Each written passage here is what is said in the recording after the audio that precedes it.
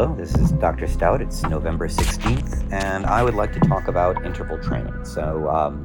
I've been doing these shorter sessions that are more related directly to physiology and health instead of simply doing imagination or mythology related discussions. All of this I'm trying to relate to human evolution, but there's different sides of it. That's why it's mind and body. So today we're just talking about the benefits of interval training as essentially one of the magic bullets that we have for our health. So much like intermittent fasting, without too much effort, can cause tremendous benefits, particularly to insulin sensitivity. Interval training also has similar benefits. So interval training is short bursts of intense exercise within a lower intensity workout. So you do a 30 seconds or a minute of very high intensity work, followed by 30 seconds or a minute or even 2 minutes of resting, and then you do it again. So you do this several times for a total of 20 minutes or half an hour, and that's interval training.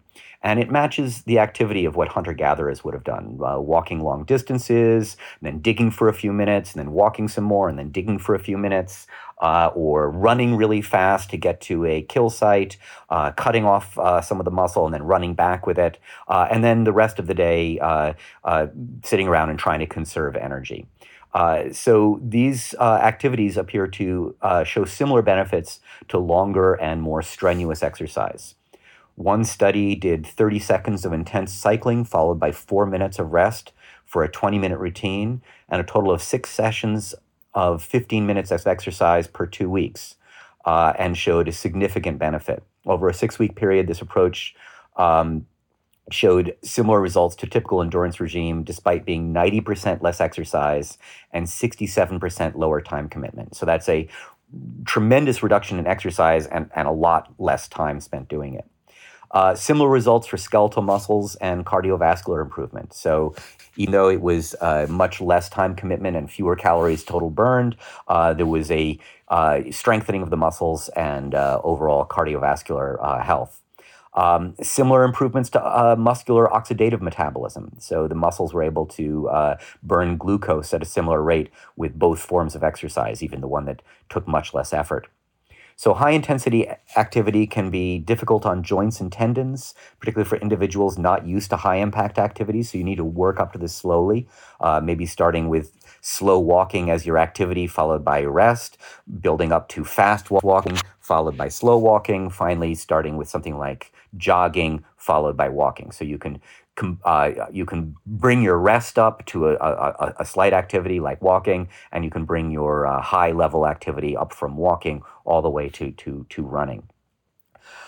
So another protocol looked at 1 minute of lower intensity activity with a 1 minute of rest, so 10 minutes of activity in a 20-minute period. If done every other day, it leads to similar cardiac and oxidative metabolism benefits as much higher levels of exercise. So these protocols activate enzymes that improve ADP-ATP cycling, which is associated with improved glucose uptake. So you're going to be lowering your overall blood glucose, which also has health benefits. These protocols activate, I just said that. In addition to improved energy due to more efficient glucose oxidation, there are also antioxidant and anti-inflammatory effects, presumably due to improved oxidative metabolism. So the total oxygen utilized, your Vmax, is generally considered how in shape you are. So when you run as fast as you can, how much oxygen you're taking in, how hard you're breathing, measures how in shape you are, how much you're able to actually use that oxygen and use that glucose to provide your body with energy. And so the more in shape you are, the more you're able to do this. What high-intensity training does is it actually exceeds your Vmax for a short period of time, and that this is what actually gives you many of these benefits, even though you're not doing quite the same amount of exercise. So effects are largely confined to the peripheral muscles and the circulatory system. What doesn't happen is remodeling of the heart muscle. So when you're doing longer-term exercise, you can actually start remodeling your overall heart muscle, and changing the shape of your heart so it can reach higher pumping rates and higher throughput. And this is not going to do this. This is not going to remodel your heart for you. So there's a limit to what the benefits are, but everything else is going to improve. And the reason your heart doesn't improve is simply because of this ability to exceed your own Vmax. So your heart is essentially your overall limit for how much exercise you can do. And when you do endurance exercise, you can change your heart, which enables you to get to a higher level of overall exercise. But for short periods of time, you can exceed your heart's own ability. And your heart is able to react elastically to this, and so you don't just die. You're able to keep exercising even though you've exceeded your own abilities of how fast your heart can pump and how much blood can flow through it. And because it can exceed its own abilities, it feels it doesn't need to remodel itself. So even though you periodically are doing this interval training that exceeds your heart's own abilities, your heart isn't going to change in response to this unless you do it for a much longer period of time. And that's why you sometimes need to have endurance training enabled to increase your overall abilities. But the interval training will give you skeletal muscles, it will give you increased oxidative metabolism, and it will have a whole realm of a whole suite of benefits that are provided by exercise in general. The only thing that won't happen is the remodeling of the heart. So overall blood glucose and after meal blood glucose is reduced, and so this is excellent. This is combined with increased insulin sensitivity. So not only are you reducing how much insulin is in your body, right? Insulin is what is going to start laying down fat. Insulin has all sorts of negative effects. You're at the same time reducing your blood glucose, so you don't need the insulin to be there. So this is a really double benefit that is going to reduce all the problems of metabolic syndrome, where you have high glucose, high blood pressure,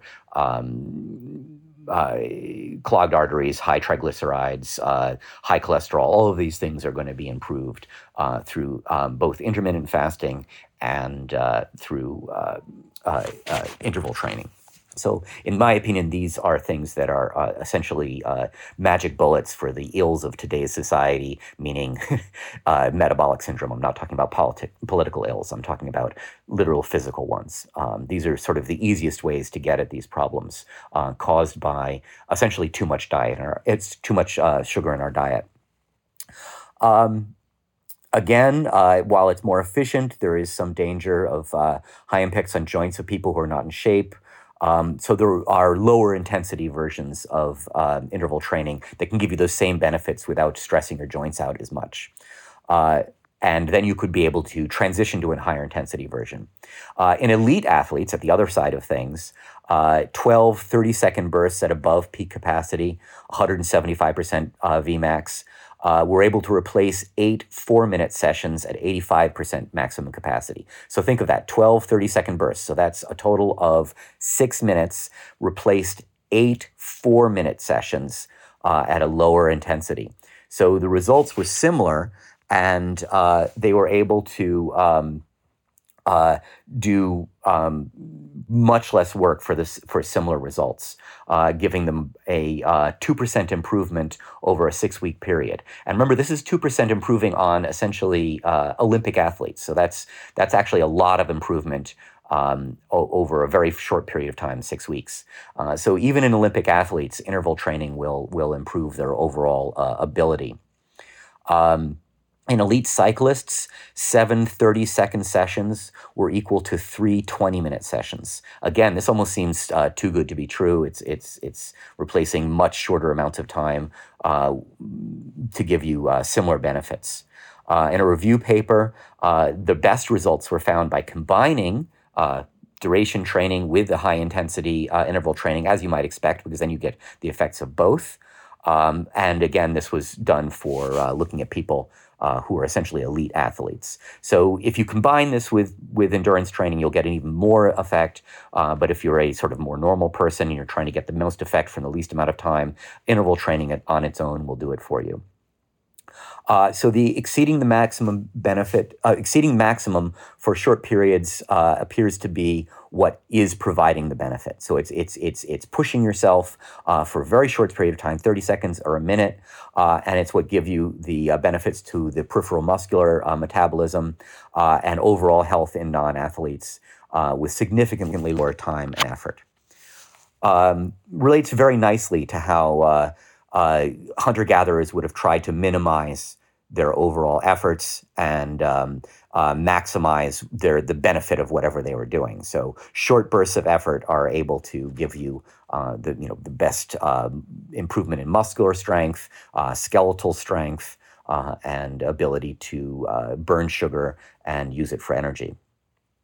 At the other extreme, you have things like ultra marathons or marathons even, persistence hunting. So the hunter-gatherers would have run other animals to death, essentially. And this was evolved once we became obligate meat eaters as Homo erectus. Presumably they were able to do it.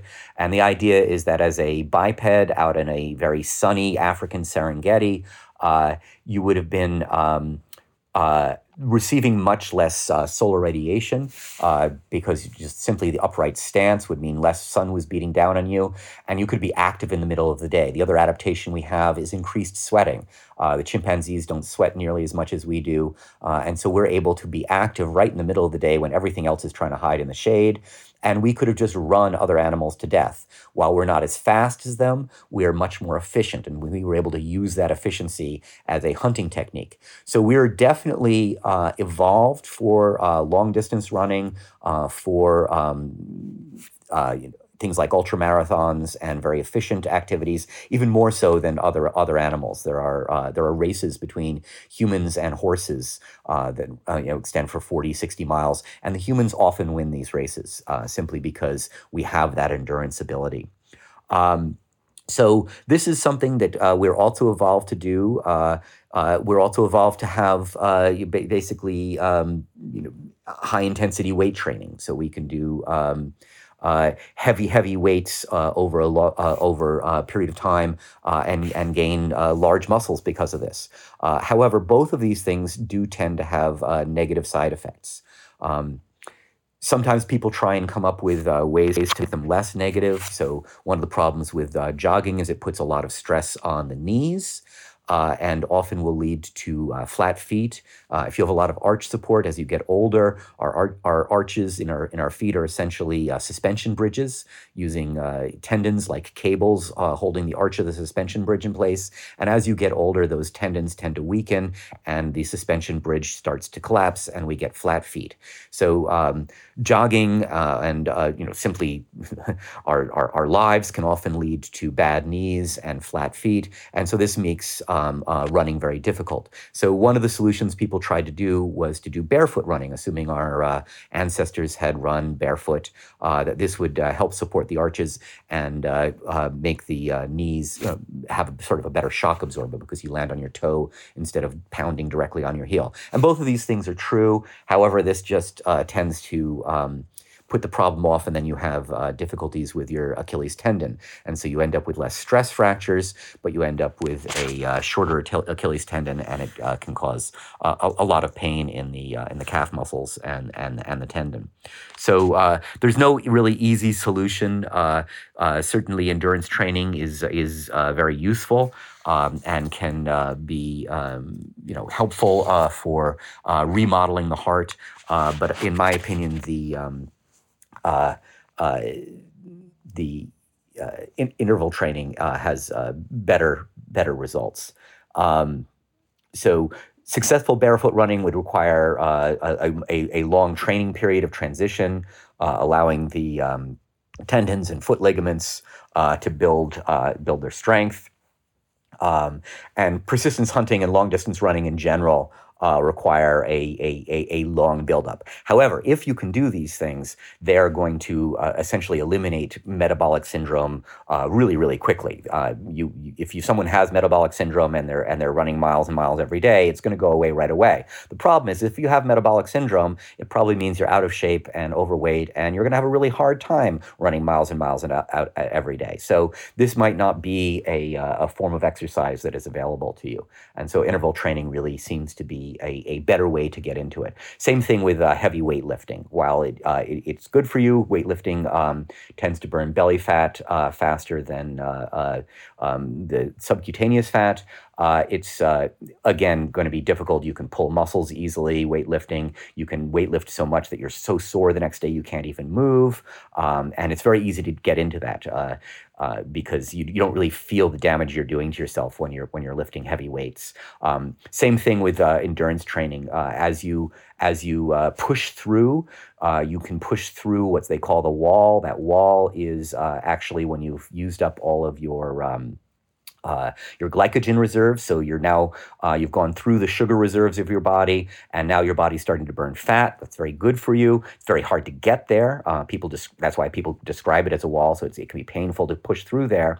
And the next thing that happens is you get the runner's high, and you reach this sort of euphoric state where you don't feel the pain anymore. But this means you don't feel the pain anymore, and so this can lead to other things where you're stressing your whole metabolic system out so much that you simply collapse. And so we really should recognize that marathons are named after someone who was running back from the Battle of Marathon in ancient Greece and succeeded in giving the message that they had won, but then he died. So you really can exceed your total ability. So I've written a short system of exercise that I've included with this post for intermittent training, and I've done it pretty on the high end of what exercise should be.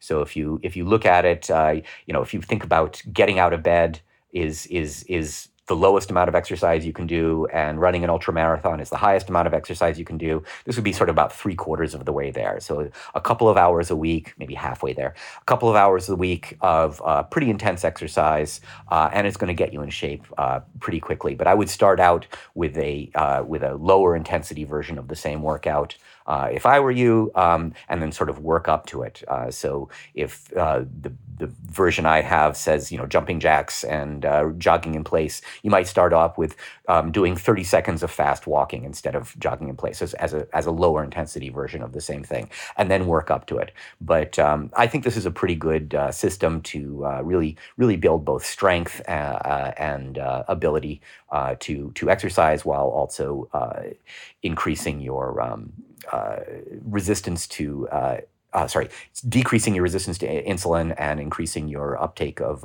glucose. So I think it would combine very well with intermittent fasting, for example.